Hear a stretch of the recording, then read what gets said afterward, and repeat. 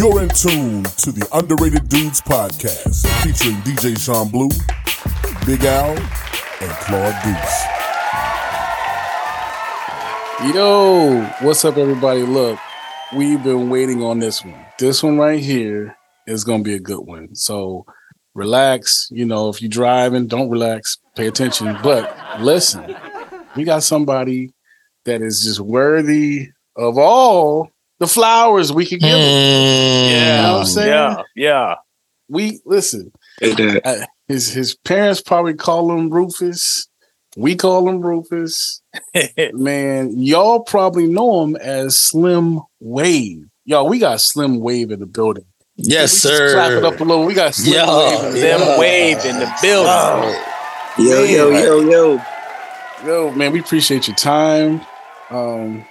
Yeah, this is gonna be a good one, man. This is gonna be a good one. I really have nowhere I can think to start but the beginning, man. Like, bro, just how did this love for music kick off for you? Man, the love for music, you already know where it kicked off, man. That started at 3550 Morgan Road, man. That was the beginning for me. Well, honestly, it will go back to the very first location that from New Life. That's where I really got interested in it. Mm-hmm. Trying to just watch and play behind Crystal, trying to play drums. Mm-hmm. Whenever I could, if I could get altar car, if I could get offering, anything I could get, I would try to do it. And then eventually, once we got to the school, to Morgan Road in the transition phase, that's when I really started to really develop, a passion and a love for it for real. Even playing in high school and stuff. So I would definitely say I keep forgetting the actual address of the first New Life. 1017 8th Avenue, my brother. Yeah, 8th Avenue. Yeah. That's it. I remember those days, man. And people don't understand how important that is to an up and coming drummer, like you got the main drummer, but then when you're kind of up and coming and you want that turn, you want your turn on the set. Yeah, like, man, can I get altar call? Can I play during like the talk music? Can I do offering? Can I play all? You know what I'm saying? So that's big, And then that fire come from when you get kicked off the drums because you're not good enough. That's really the villain origin story. When you get kicked off your drums, it's like, nah, I gotta go home and practice so hard. That you did. Because you used to live across the street from me, and we used to hear. Oh yeah. Yeah, you were here on my shenanigans in the garage. So was drums your first instrument, and then what instruments developed after that? Drums is definitely my first instrument because obviously my dad, he was a drummer. He played in the jazz band. And then shortly after that, I think that's when I picked up a few horn instruments in middle school. And then kind of just dibbling and dabbling with those horn instruments. That's when, I got the call to say like, hey, you need to study up under Elder Harris. You need to really, hone in on that craft. And that's when I realized like, oh, I could actually play keys, and that's when I started to just stand behind him, not understanding nothing he was playing, but I would stand behind him and just stare at his hands play until it finally kind of clicked. So keys was definitely next for me after that. And then bass was like the final instrument that I feel like I gravitated to. Which is crazy because when, like for me, way on the outside looking in, when I thought of Rufus Slim, I thought bass. Like, because when I heard you playing the bass one Sunday at New Life, I was like, oh my God. And then Claude was like, man, Rufus got it. And even beyond that, when it really hit, there was one time Claude and I were on the road. I'll never forget it. Hey, bro, you got to be back for Sunday? He was like, nah, got it. And you have to understand this. I knew that Claude, I knew that Pastors Claude and Regina Harris were going to make sure that Claude was going to be at church on Sunday because we ain't want no snafus in the music department. When Claude said, nah, Rufus got it. And I'm thinking, I'm like, I know Rufus got to be like 16, 17. I said, Rufus got it? He was like, man, Rufus got it. And when he said that, I was like, okay. So that's when I was just like, if Claude said Rufus got it, that means that that Slim got way more than that. So that's when I was like, hey, man, you think Slim will do a beat for me? Like, you know what I'm saying? Like, that's really how it came. It was like, man, because I heard you on the bass, but I didn't know that all the other instruments were there.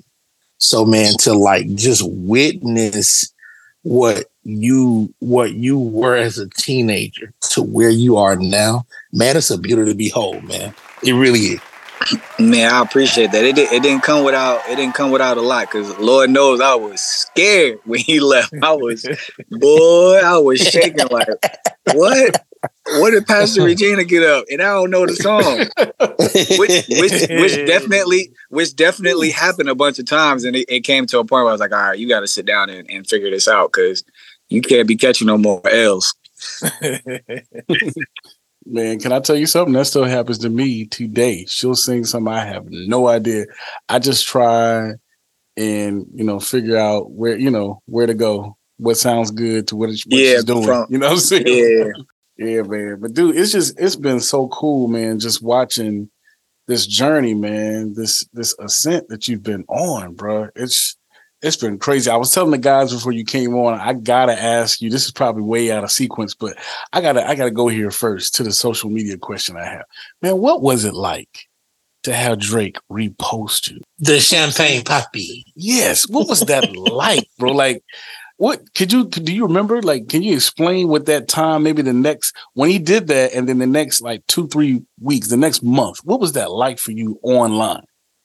Man, I had mixed emotions, because how it all happened was the song had just came out that day, and that night I was talking to my girlfriend, and she was like, "You should do a cover of this. This will be cool. I would love to hear this." And I was like, "All right." So I just did it right away and posted it. By the next day, one of my friends that I see out on the road every now and then, but we don't really talk, he just called me. He was like, "Drake?" And I was like, "What?" He said it like 3 times. I was like, "Bro, you called Slim. You didn't call Drake. This is not." He was like, "No, fool. Drake reposted you." And my heart dropped. I was like, "Wait, what?" And then I went and saw like my Instagram numbers going crazy. And literally after that, like, cause I'm the type of person that always try to look at both ends of everything. And immediately I started getting calls from people I've always been working around, but they just didn't respect me as someone that, they didn't respect me as anything other than a keyboard player. You know what I mean? Yeah. And as it happened, I started to get people calling me out, talking about, is he signed? Like, what is he doing? I'm like, dog, I've been around y'all for years, and nobody wanted to acknowledge the stuff that I really do, the stuff that I really did and wanted to do. So I got called for deals, and, people reaching out to me to do videos and covers, and people sending me samples so I can send them to Drake. I'm like, yo, I do not know this man at all. But, I started to get so many calls. And I think after that, like, my social media, probably it doubled. I was at like maybe 13,000 followers. And then it went to like 30 in like the course of a week. Sure. And then, like I said, I also got the people I was working with at the time, they reached out to me to do an actual deal, like a pub deal, which kind of catapulted me into doing more production and stuff. So I'm definitely thankful for that. It was just So wait, the pub deal, it kind of came from the Drake reposting like that? Everything came from that, because the thing with people in the industry, when they see Drake gets behind something, they automatically just like, yo, let's get at the front of this now so we can figure out how to capitalize off of it. For instance, Drake did like, if you know Drake, when he hops on a feature with somebody, like the stock just goes up. Yeah.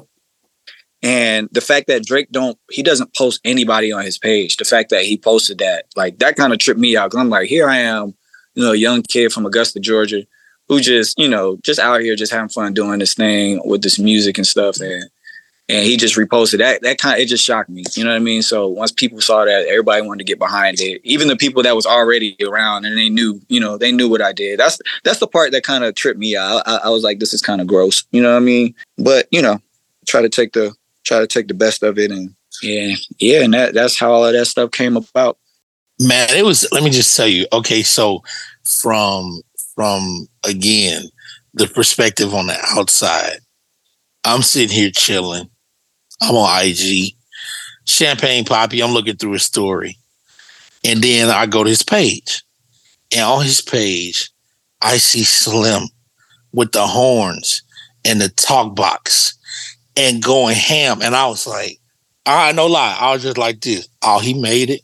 I said, hey, so I'm hitting dudes. Yo, so we said, oh my God. Like, so like I can only imagine, like how industry cats are, because of course nobody's into breaking or developing talent right now. It's like everybody's definitely trying to put trying to put a banner in front of the parade. Like parade already going, they just trying to put the banner in front of it. You know what I'm saying? So I could definitely understand that. You know what I'm saying? But man, I told you personally, I said, man, because even when I saw you in a studio with Diddy, and then I saw you at the the BET Awards, and I was like, man, why do I feel like I just won an award? Like I was legitimately that happy. Like I was like, yo, this is insane. Because a lot of the times, man, it's like, of course, in the line of work that we all do, like all of us are probably 1 degree of separation from, anybody. Just to be honest. But it's like, man, you just, like you think about, man, what would it be like if it popped, if it really popped? And when I saw that, it was just like, there it is. That's exactly what it's like. And it's like every single nomination, every single placement, every single win that you get, it's like my heart gets fuller every single time. So speaking of that, let's talk about placements. Yeah. Tell us like if you can rattle them off from like top to bottom right now, like just in the last, like since the pandemic, what artists do you have placements with? Since pandemic, that's kind of where all of the placements really started. I have placements with obviously Summer Walker, the artist Black, spelled 6 LACK. Diddy, which a lot of those placements came like under him because he kept putting me in the studio with all these people. So it'll be, placements with Ty Dolla $ign, The Dream, Kehlani, Mary J. Blige, Justin Bieber, Jasmine Sullivan. Yeah. It's just a whole lot happened within these last two years, man, that I couldn't say I did it at all. I tell my friends, they ask me like, yo, how does it feel? Like, what are you doing? I was like, to be honest, bro, I'm sitting in the passenger seat just vibing, trying to figure out where God taking us next, because I'd be shocked every time. Wow. Super dope. That was dope, bro. Man, let me I'm gonna take you back a little bit. Bam. Brandon Hodge. Hodge, right? So I can't remember exactly what year this was, but Brandon you were telling me something about like he rented this house. I guess it was a mansion, and had everybody, he had invited, the up and coming tastemakers and music. Right. You were invited. What was that experience like? Man, that was a surreal experience because I think around year 2007, I think that was the year we went to AIM. Mm-hmm. It might have been 2005. I can't remember. But I had went up to Connecticut with my aunt who used to sing with Doobie Powell. And she just dropped me off at one of their late night rehearsals. That's where I met, the Larones, the Ace Livingstons, Bam. Yeah. I met all of these guys that were, in their prime at the time.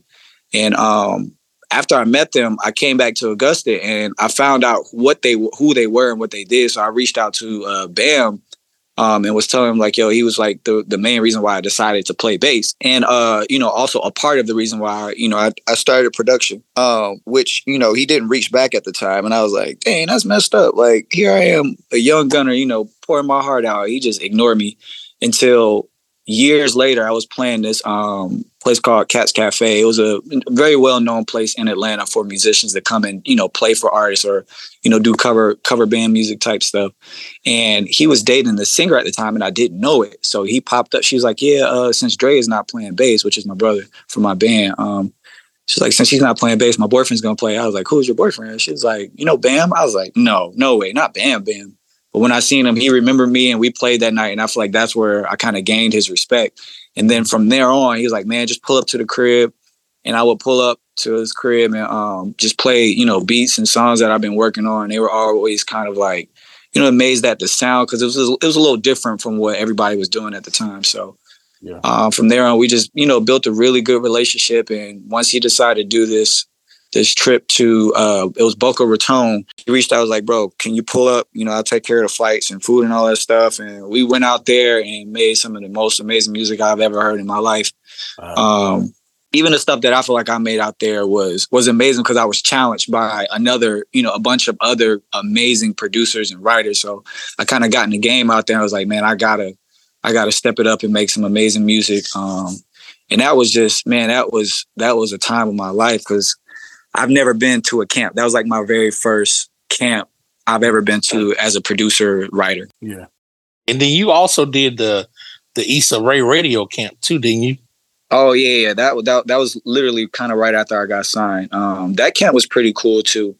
Not too much came from that camp, but well, I can't say that because I did get a placement on her new movie from that camp.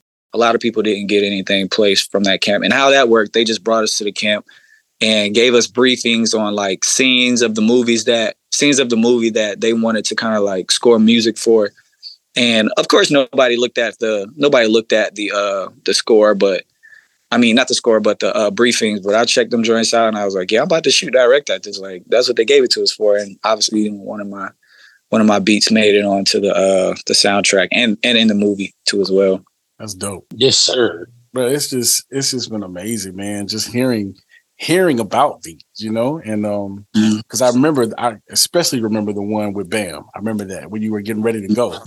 And I was like, yeah, that's so dope. Because in our genre of gospel music, you don't really hear that a lot. Now I know there's some camps like Maverick City Music, they do that. Mm-hmm. I'm sure the Elevations, but for some reason we can't get our Black brothers and sisters in the gospel industry to do that. We're working on it.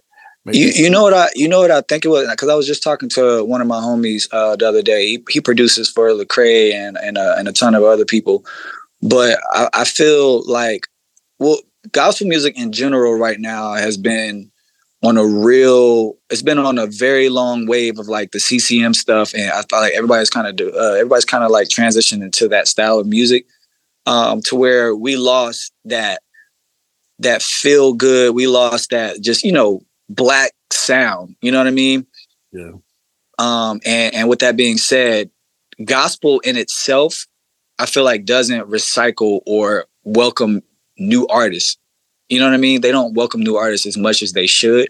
For instance, the R&B, the secular world, you got a strong 3 years to make it happen. If you don't make it happen and really gain a fan base and really go hard, like you're going to be recycled out. You know what I mean? But to this day, of course, we still champion and have people like Kirk Franklin. No disrespect to Kirk Franklin, but I feel like Kirk Franklin should be like the Jay-Z of gospel. He should be kind of just like, stepping out, letting the newer artists do their thing. However, in gospel, we don't recycle as much as we don't give them that grace to really just age and just do their thing and put the new people on.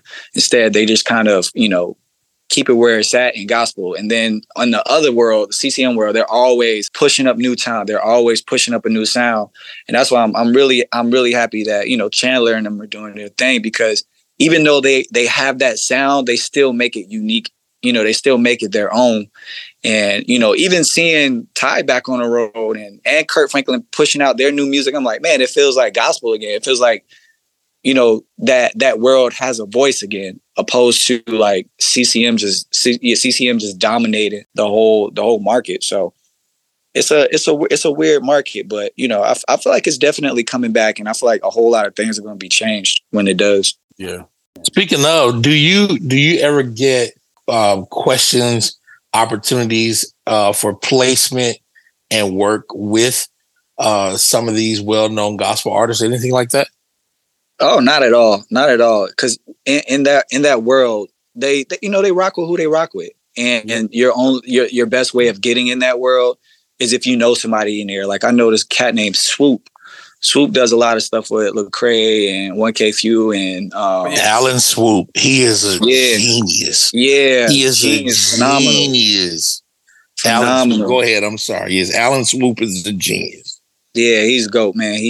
I just met him from doing like this not podcast, but this panel thing. So I definitely told him I would definitely tap in with him. And, you talking about Aaron put on?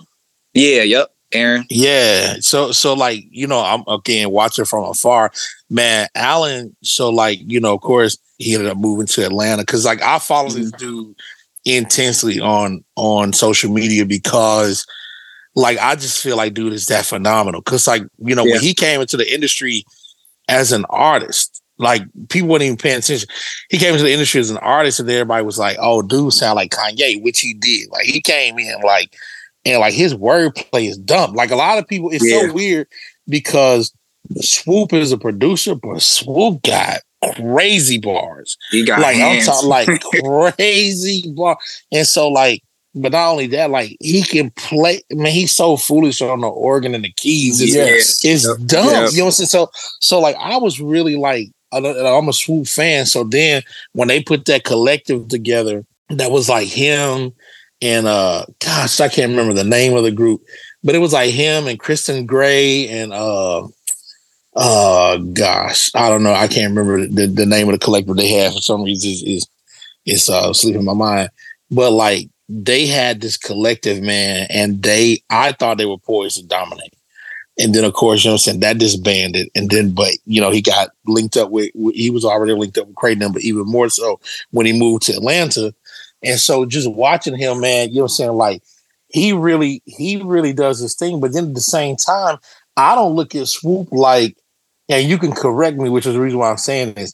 I don't look at Swoop like he is really invited that well into the gospel world more than he is like to like the Christian hip hop, kind of. Yeah, no, really, genre, really. You know what I'm saying? Because like, when it comes to that, like, his hands are all over, like him and Natalie. One day we're going to talk about this on TUD. Maybe we will, maybe we won't. I don't know, because it could be controversial. But Natalie Lauren Sims needs her flowers for all the artists that she has helped over her career. All of the flowers. And I promise you, I will go on a limb and say, I promise you, she's ghostwritten for a lot of artists that you probably wouldn't even know. But Natalie Lauren Sims was single-handedly responsible for watching Aha Gazelle from here, Deuce, in 2015 and telling Lecrae, you need to get him. She was the one that pushed Lecrae them to get Aha. Like, I'm serious, crazy. Man. Like, her eye for talent is beyond belief. But she is so gifted artistically. It's unreal. So anyway, you know what I'm saying? Like, I just look at Alan like he's still like even though he's in there, he's not in there. You know what I'm saying? Like, so I'm thinking about, like you were talking about the recycling of the gospel artists. I think about that with the production too, because I'm like, bruh, it seems like they'll get new musicians. But like when it comes to like producing the album, they still call it Percy Beatty and ASAP. Yeah, it's like, man. Come on, man. Let's talk about it. Yeah, it's like, let's talk about it. Like, y'all, they see like, and I'm sitting here looking at y'all dudes, man, and I'm like, man, y'all out here killing it. So I'm saying like, what you doing just about all of Diddy's record, all of Summer Walker, all these songs of Mary J, like clearly you got like not just the ability to do, songs for mature artists like Mary J, but like these groundbreaking artists like Summer Walker. And you are, again, here we go, tied to the church. And you mean to tell me that no gospel people are coming your way? And boy, y'all know I'm the unruly one on TUD, so y'all know not to be unruly. But that doesn't make any sense to me. And I'm just sitting here like, man, like to hear you say that nobody's reached out to you, like as far as like placements or anything like that in the gospel. I ain't talking about CHH, I ain't talking about gospel rap. I'm talking about in the gospel music industry. That is just absurd to me. I don't think it's nothing personal. I just think they're just unaware because obviously they rock with who they rock with instead of expanding the sound, which it is what it is because some people just they just work well with certain people. Yeah, but definitely would love to get more into the actual because it's my that's home for me. And I feel like that probably would be one place where you can actually be free in music. You know what I mean? Because within the secular world, everybody has their their ideas of what a hit record is, and a lot of it is just formula. It's just a lot of just repetitive formula. And I feel like gospel is the one place where you can actually be free, go outside the boundaries of formula, and really use your full imagination. Even though now I really try to with anybody I work with, even with Diddy, like I try to push those boundaries of figuring out how to be myself within their music. You know what I mean? Yeah. So. Yeah, I would, obviously I would love to do more. But see, speaking of that, you say pushing the boundaries and taking them to church. Can we talk about the intermission? Can we talk about the intermission, please? Can we talk about the intermission? Sir.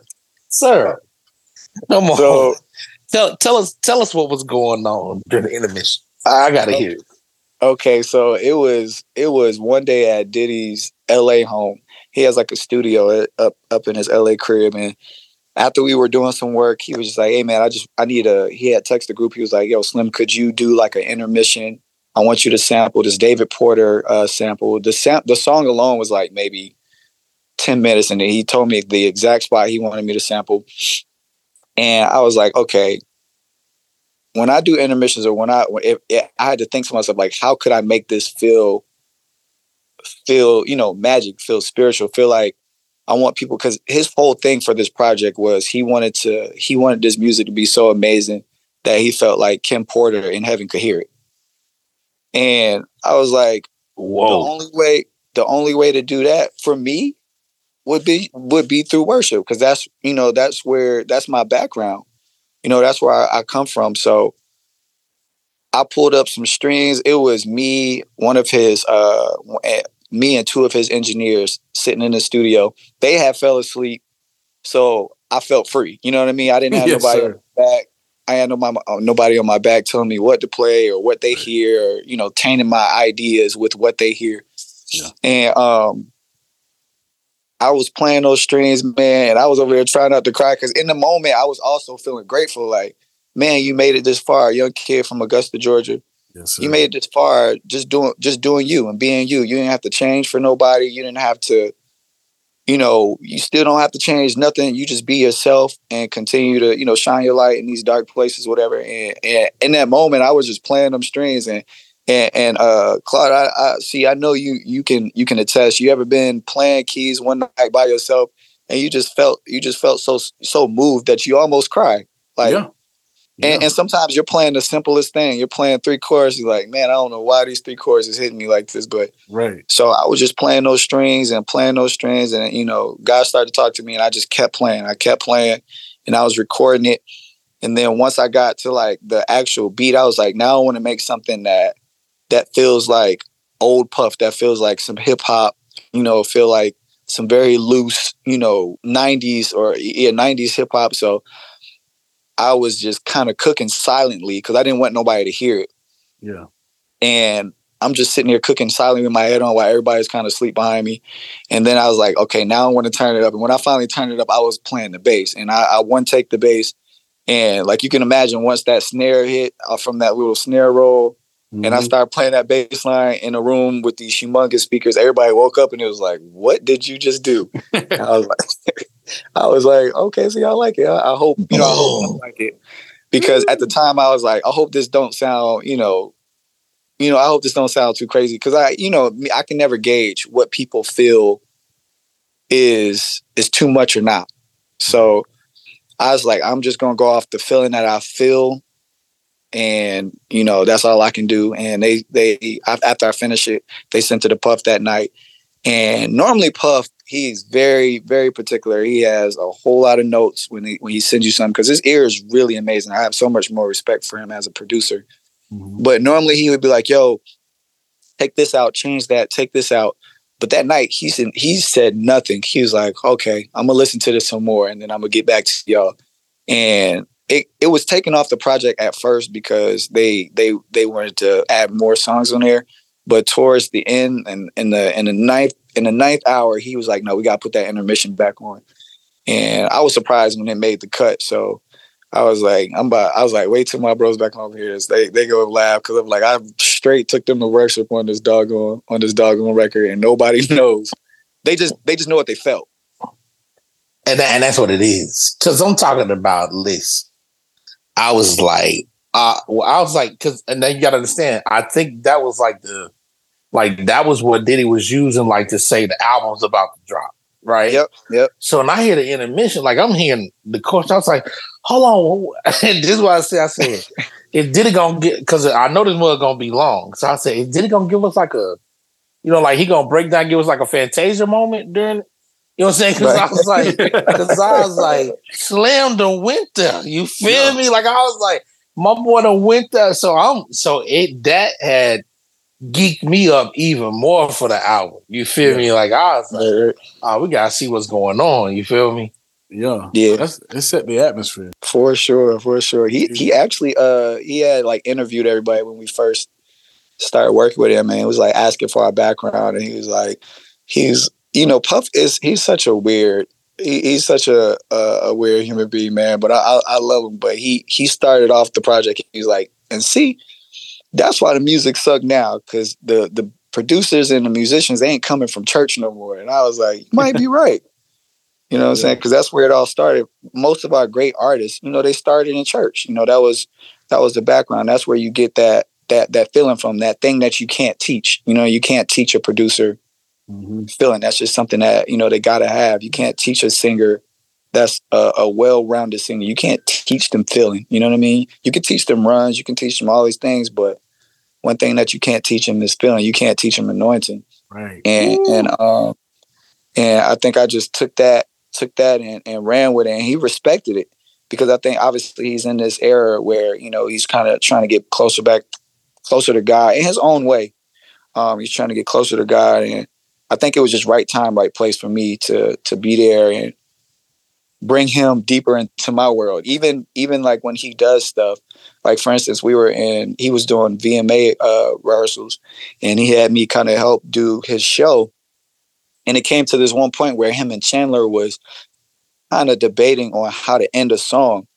And he wanted to end it regular. And I don't know where I got the balls from, but I was just like, nah, Puff. And this is a room full of people like him, Chandler, Adam Blackstone, a bunch of people, and around Puff, a lot of people are yes men. A lot of people just be like, yeah, that's cool. Like I like that. Yeah, whatever you want, Puff.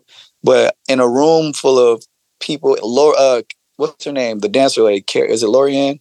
Lorianne, yeah. Lorianne Gibson, yes, Lord. Lorianne, like they're all in there. They was like, yeah, Puff, that ending sounds great. And I was like, nah, Puff. And everybody kind of got quiet and looked at me. I was like, to be honest, Puff, if we were in church, we would end it just like this. Like, because this is a feeling. This is a moment. This is just not a let's end the song. Like, if you really want that spirit to come in and really and really shake the place, like you have to end it like this. He was like, all right, King, we're gonna do it this way. And everybody kind of was like, yeah, we're gonna do it this way. I was like, man, y'all so fake. But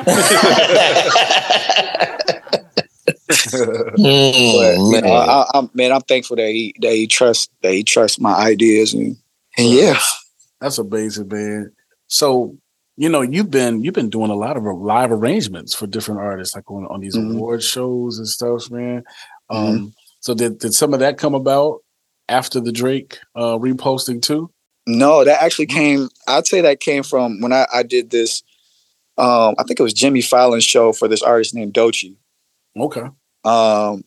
I did her show, and everybody was kind of secretly talking like, man, that arrangement was crazy. The song in general was insane. Like the song was like, high energy. So I could really kind of like be myself, and she lets me do that too as well. She just lets me go because she's such a huge personality that she, wherever I want to go, she'll go. So I think after that, as soon as that happened, then that's when I started to get a lot of calls from people to do their shows, because they was like, yo, this show was crazy. Can we get you to do our shows? Which has been a blessing too, because there's been some extra, money coming into my pocket that, allows me to just not have to do as much. That's what's up, bro. I want to take it here, man. And you pick and choose what you want to share. I actually have a moment. It was something you shared with me that I want to share. I'm going to see if you share it though. Give us some moments in this journey where you got to kind of flex a little bit. Like you had some perks, depending on who you were working with, like some things that that just don't normally happen for everybody, but because you got that favor on your life and you're with like a certain group of people, maybe this particular thing happened. Share some of those moments, those flex. Like, go ahead and flex a little bit. Just flex a little. Because I got one. I got one you told me that always stuck with me. Really, man. It's the keyboard one. Sometimes, man, I don't know. It right now I'm in that season where people are starting to know me as a producer. Mm-hmm. So like I'll go to a camp or be going somewhere and I'll meet somebody and they'll be like, "Hey, what's your name?" I'm like, "I'm Slimwav." They're like, "Oh, you're Slimwav?" And I'm like, in my head, I'm thinking like, "Yo, how do you even know me?" But I forget. Social media is a big place, but sometimes it comes with the perks of like not having to work as hard because people already trust your ideas or even endorsements and stuff. It's like when you got motion in the industry now, it's like when you have motion or some type of momentum, it's not hard to do too much. You know what I mean? Based off of what you've already been doing. For instance, I was playing for this artist named Jack Harlow. And granted, I've been playing for a lot of artists over the years, like really cool artists, Kelly Rowland, Summer Walker, Black, a lot of people. But being that this artist particularly was like one of the number one artists in the world at the time, Jack Harlow, it wasn't hard for me to even to get the actual endorsement because they were just like, "Yo, yeah, we see all the great things you're doing, man. Let's send you some guitars." I was like, "Oh, wow. Like I've been doing this the whole time and nobody said nothing, but it's been definitely a blessing, man, because you get free stuff. Like who would have thought? Yeah. Like one of the hardest endorsements in the world to get, like they just pulled up. So wow. Yeah, it's definitely been a blessing. You don't have to do, like I said, you don't have to do as much when you got a little momentum and people are familiar with what you're doing. But that was kind of the way that Jack Harlow did too, because like I or you can correct me, because I remember some kind of way I saw an interaction where it was like Jack Harlow was like, "Oh, you're Slimwav." Oh yeah. That's and then it was like the next like 2 days later you were playing for him at a show, and then you end up going on tour with him. Like that's what it looked like from the outside. But what it kind of like in that kind of vein as well. Yeah, that was definitely similar. And that's what I mean by the Doechii thing. Like one of Jack's guys saw us play for her on that show. And he had reached out to my brother Jordan. He was like, "Yo, man, what do we do? What do we have to do to get these guys?" And once they found out, we were like 1 degree separation. They reached out to him, and he was like, "Yeah, we can, do like a little audition tape or something for y'all," which is something we never done because I haven't had to audition in a while, just because people, they just see what you do, and then they be like, "Yo, we want them." So yeah, they reached out, and Jack is a really hands-on person, so. He's always the type of person like, "Okay, I want to know every person's name. I want to know everything." And then, so when I walked up to him, we were in London for a wireless fest.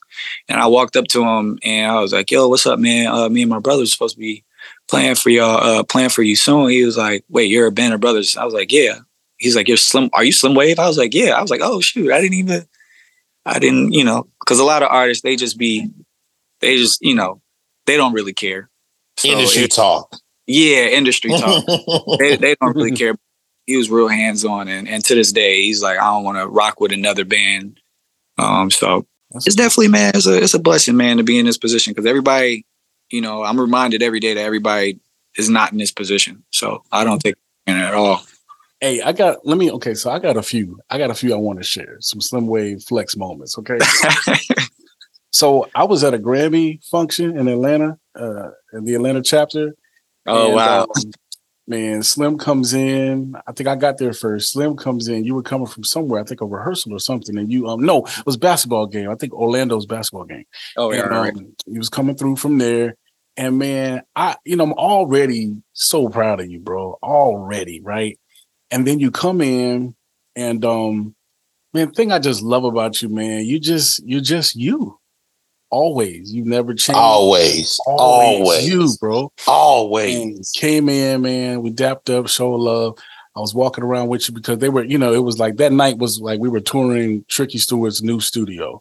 And man, there was so many people walking up to Slim, just showing love, man. And like just knew him right off the bat.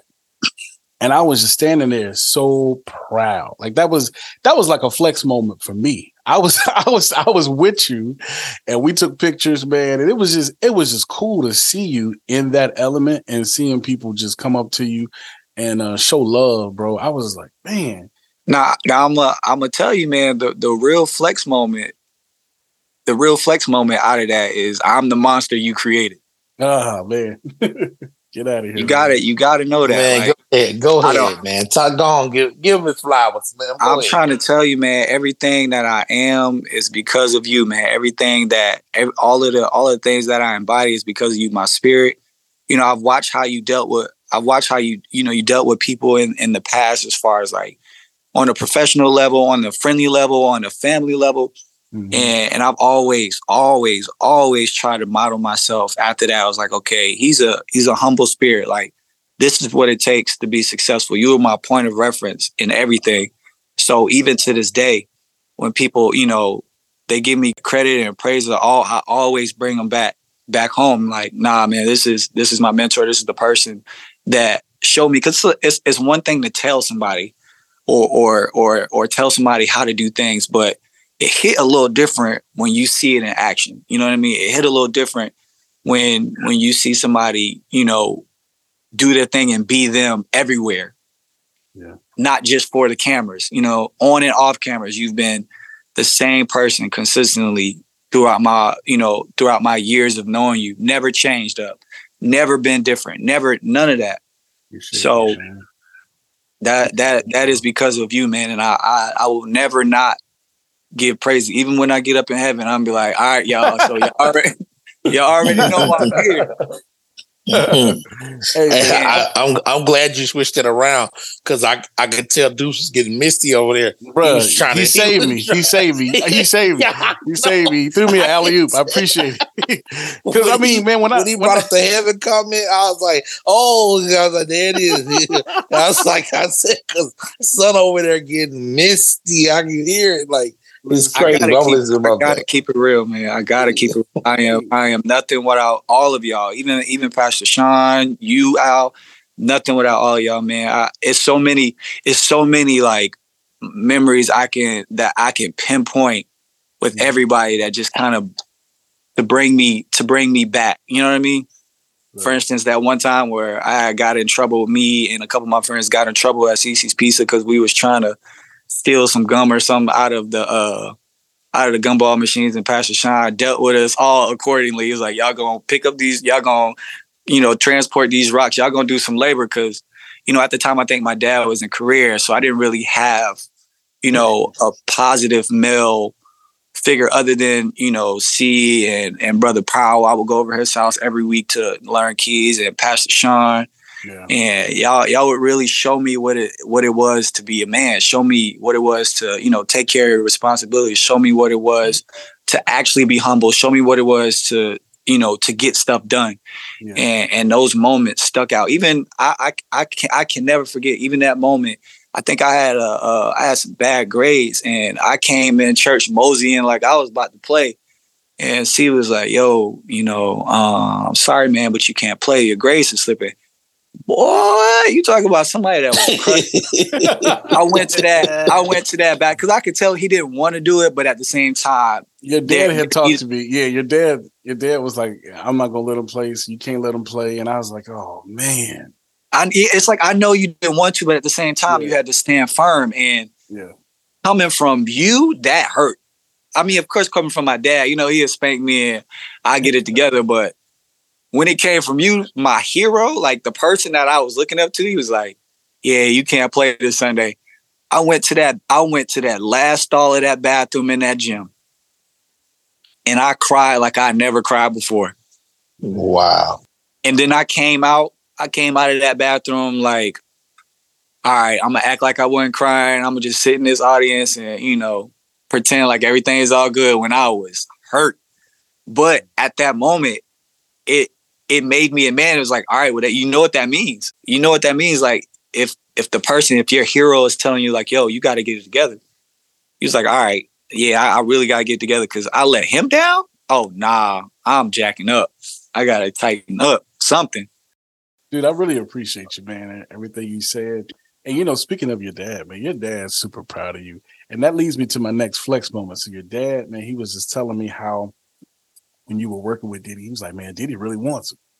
You know, he'll go out there, man, out to LA, and Diddy be like, hey, man, take the keys to the Rover, man. Just whatever you want to do, man. Here, take the car and do this. And I said, man, flex on him, bro. This flex one time, bro. Flex. And then the other moment, you were telling me, man, how you was they asked you what you needed in the studio. Like what's your keyboard do you like? And you told them. So they got you one there. But then I think you flew home to Atlanta and there was one waiting on you at the door. Yeah, one waiting on me.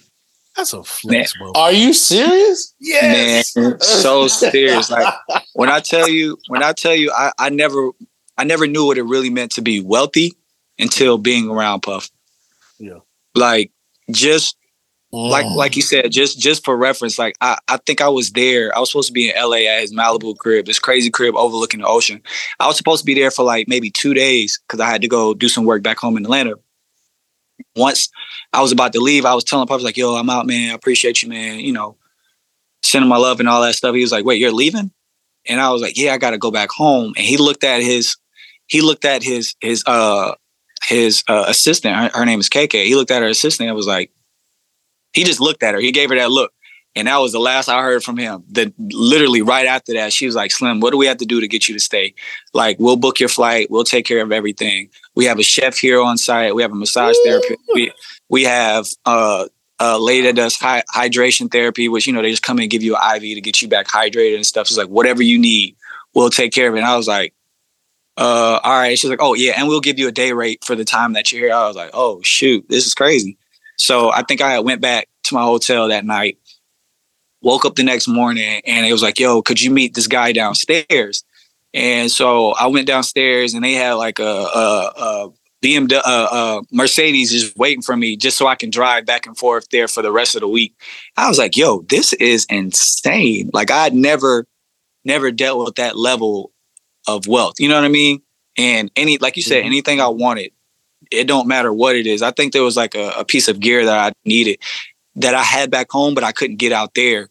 I told them about it, and they act like nothing was wrong. And then maybe 2 hours later, they had the gear there. I was like, yo, this is actually insane. Yeah. Oh. So man, that was an experience. That was an experience. Wow. Crazy. I just want to say, man, like man, there was just when you started doing your beats, man, here at the crib in Augusta, I saw, you know, I'm not gonna lie and be like, I mean, I always knew, but like I saw something, man, on you early, and just how easily you picked up other instruments. And I remember when I had that extra computer, man, I was like, I just gotta give it to him. I gotta give him this. And then, man, I wish I could have given you all my equipment, but I needed something to produce on. But I wish I could have gave you everything, bro, because I saw it, man. I was like, yo, he's picking this stuff up fast. And that's what I mean by you started that monster, because with that same computer, I think I had got my first beat on one of your albums. It was that and the motif, I believe, I was using at the time. Yeah, man.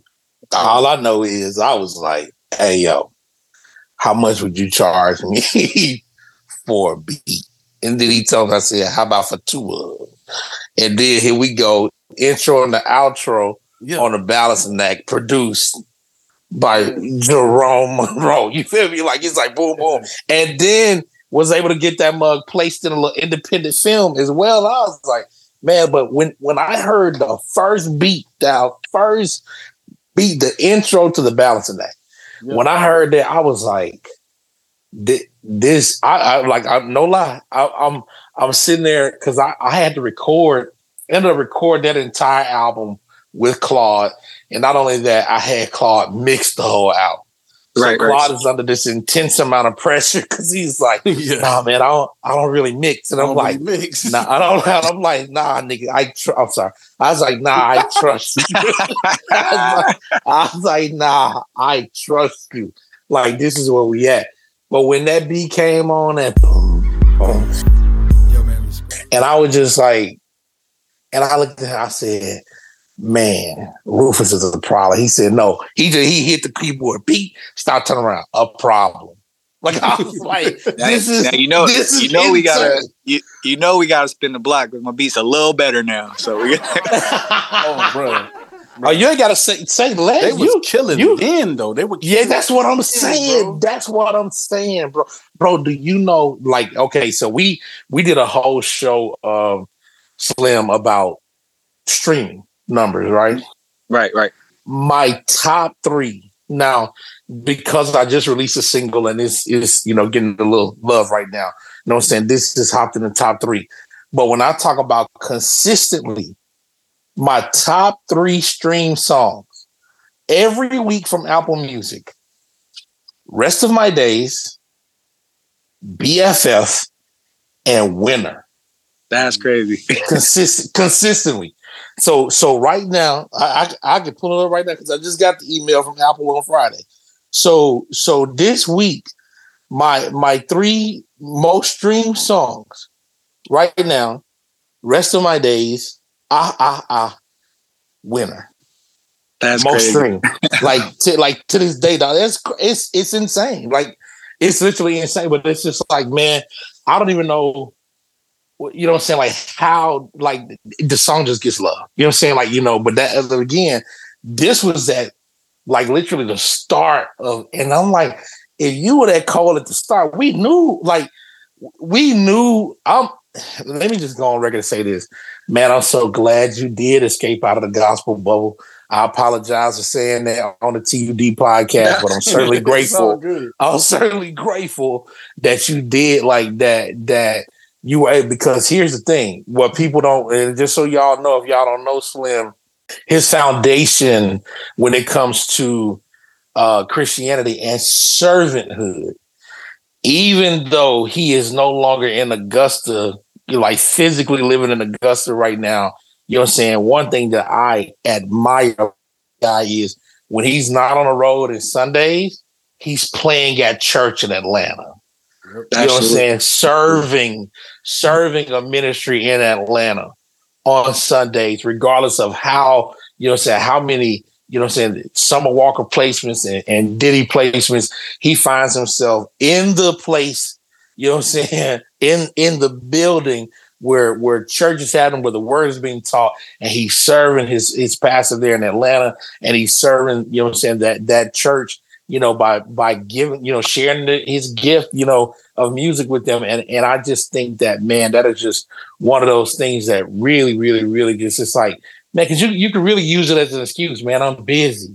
Like, you know, I'm tired, you know what I'm saying? But still just carrying that you learned, like you said, from 3550 Morgan Road, from 8th Avenue into Atlanta with you, and still, you know what I'm saying, getting connected to ministry and serving. You know what I'm saying? It's just one of those things that I know, like you said, I know Claude and like you saw Claude operate in a gospel music industry, but find his way back home every Sunday to serve. You know what I'm saying? And I know that probably is one of those things, like you said, it's just like you saw with your own eyes, so you know, have modeled that, you know, but I'm so glad, man, like seeing what it was then is so much better now, but it's so great to still see you have that servant's heart to lead. But I'm grateful that you escaped the bubble. You know what I'm saying? Like I am. And I pray that your impact will be felt everywhere. Well, the thing is, man, when that's your background, you never escape the actual bubble. I may not be doing as many, like I may not be having as many gospel placement or anything, but When they say that thing is in you, not on you, my spirit, my gift, my anointing goes so. I feel like it goes so much further than just music. Right now, I may not be able to, to just crank out a gospel placement with somebody based off of my relationships. However, I can speak life into people that aren't in that world. I can figure out clever ways to get people back in the world where they want to have a relationship with God, or figure out ways to shine my light to make people feel like, yo, this man is different. And I really admire who he is and how he does what he does. And to be honest, I feel like I feel like I am like the main contributor to a lot of people really getting their relationship back to Christ. Because, for the most part, a lot of people, they say they have a relationship with God, but I find myself in really uncompromising positions where I don't know how it happens, but even my friends, they call me Pastor Slim because I always end up, preaching. I always do it in a comical way, but it's in a comical way to, like, after we're laughing and joking, they're like, wait a minute. I think he was really on to something when he just said that. You know what I mean? And I do that intentionally because a lot of people are so, hardened when it comes to a relationship with Christ and what it means to actually, be a Christian or have a relationship with Christ. So that doesn't, that bubble goes beyond actual music. You know what I mean? Because I would like to say I probably minister more people than actual Christian artists. You know what I mean? Which again speaks to the heart of who you are. And so what I mean by the gospel bubble is, like, you weren't just limited to that niche format. Like you said, your ministry far supersedes, just that little circle of people. Because a lot of the times we find ourselves, quote unquote, preaching to the choir, like, but like you have, been given these opportunities to ask. I feel and understand and respect and expect nothing less than what you're saying right now, because again, it's in you. That's what I'm saying. That servanthood is in you. So it's like how you're sitting here just telling us right now. I'm just sitting here still even more so proud that you're sitting saying, bro, I didn't escape the gospel bubble. Like, the gospel is in me. I know it. Like, you know what I'm saying? Like, that's like, that just speaks even more so to, like, just how amazingly humble and how your servant's heart continues to be the thing that drives and leads you. Cause it's beautiful to even hear that, man. Cause it's like, a lot of the times, even when you were saying Diddy is finding, is like pursuing God in his own way. You know what I'm saying? But, like, just for you to be there, to be that light, whether you know what I'm saying? Like, whether you, like you said, whether you're contributing on the song or whether it's just your presence or your ability to share something in the room. It's like, man, some cats are so locked into that, to the gospel scene that they can't see beyond that scope to see, like, man, there are people here, in those places that need the gospel as well. So, God would entrust somebody like you to go there and carry, like, carry his light, carry his love, carry his message, to these people. And it just speaks to, man, what your foundation is and has been. And I appreciate you even, sharing and correcting that, to let you know, it's like, yeah, when we say escape the gospel bubble, we ain't talking about, like, I escaped my relationship. Like, nah, like, this is what I'm doing everywhere I go. And I appreciate you clarifying that. Absolutely. We tied in. Yes, sir. Bro, I know you today was the kickoff for the tour, man. I appreciate your time, man. Super proud of you, man. Super proud of you. And thanks for giving us a few moments of your time, bro, just to kind of share some of your journey, bro. I appreciate y'all having me, man. This means a lot to me to be able to talk with, my mentors and my heroes and about my journey, and also give y'all flowers for helping me on this journey too as well. So absolutely. Hey, dudes, we're gonna have to, when I come down in a few weeks, we're gonna have to look at our resources so we can pull them all together so we can present Wave with a nice budget proposal for a new beat. Cause see again, this is the reason why I said it, because you just like Claw. I know it. And I don't know why God cursed us like this. It's like why he put us all together, because we all stupid like this. I remember one day when Claude was mixing the balancing act, I was sitting in the musician's pit in New Life, and I knew he wouldn't take money from me. So I sent it to his phone. And while he was playing, so he couldn't do anything. So I was like, he saw the notification come down in his phone, and he's sitting there playing. And then also he looked back at me, and I was like, keep it. Like, you know what I'm saying? Like, you know, but it's just, I really do appreciate the gesture, man. But it's just one of those things. I'm forever. And then I tell C all the time, I was like, there's no amount of money that you can pay me there that's going to suffice for what you've already done for me over the years. Like the stuff that I've imported and learned from him is invaluable. Yeah. You can't pay for that. Because to be honest, he didn't have to. He didn't have to take me under his wing. He didn't have to do all those things. I could have just been, another talented kid that he was like, all right, yeah, he's talented. But for him to actually take time and teach me stuff, for him to actually take time and let me come over his crib, listen to his music, for him to take time to make these records and for him to take time to pick me up, personally come to my house and pick me up for church. Like, these are things that are invaluable to me, and there's no amount of money that he could pay me for the rest of his life. You know what I mean? Whatever he needs, I will do it for free. Same with you. Whatever y'all need, I will do it for free, because to me, it's not about the money. It's about me paying my respect, paying my thanks back to you. The reward is, for me, the real reward for me is people, becoming blessed, people being inspired from the work that we did together, because it's a full circle moment. Yeah. These are things that y'all taught me, and I'm giving it back to you as a like, yo, look, this is what you taught me. I tried to perfect it and make it better. Now let's see if the people, receive it and feel blessed by it too. So, and I'll put that on writing. Like, I don't care what it is. No matter what it is, I will always be there. I'll always do it for free.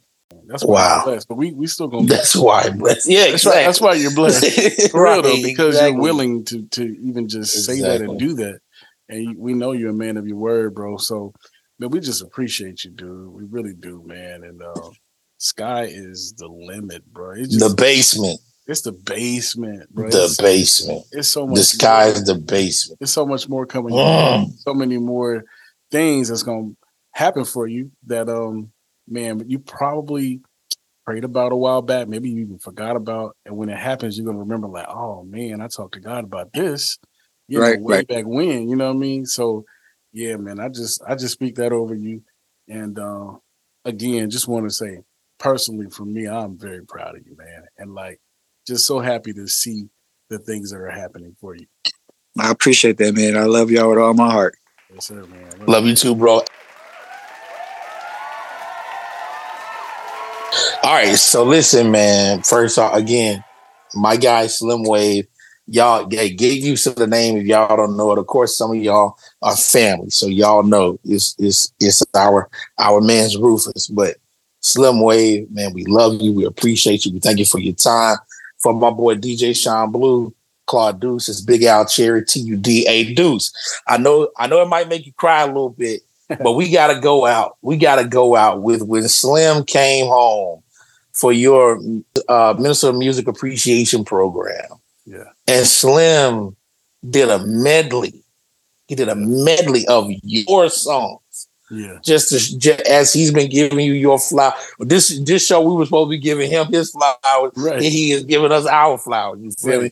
But again, it just speaks to how great of a person he is. But here's what I want you to do, dudes. Let's give them a piece of some of what he did on that August evening, because it was sensational. Yeah. Slim, we love you. To all of our fans, thank y'all for listening. Please share the podcast with somebody. Again, for DJ Sean Blue, Claude Deuce, it's your boy Big Al Cherry, Slimwav, TD. We out. That's just a change of your face.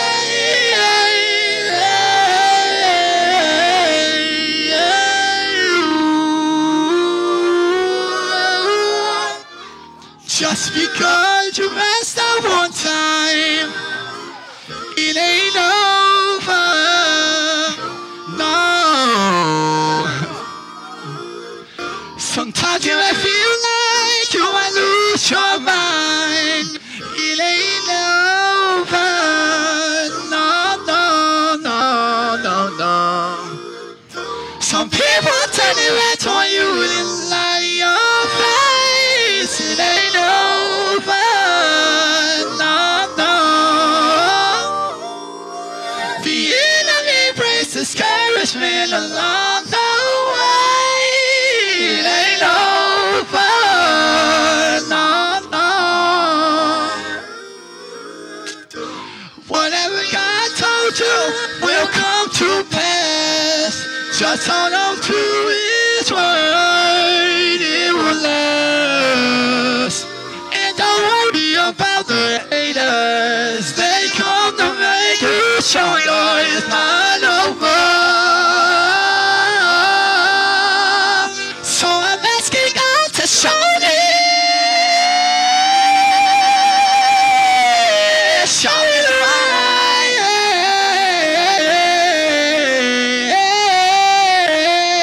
Show me, show me, show me, show me, show me.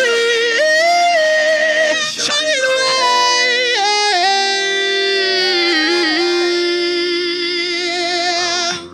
Lord, please keep on working on me. Lord, Lord, Lord, Lord, Lord, Lord, please keep on working on me. Lord, Lord, Lord, keep on working on me. Yeah, yeah.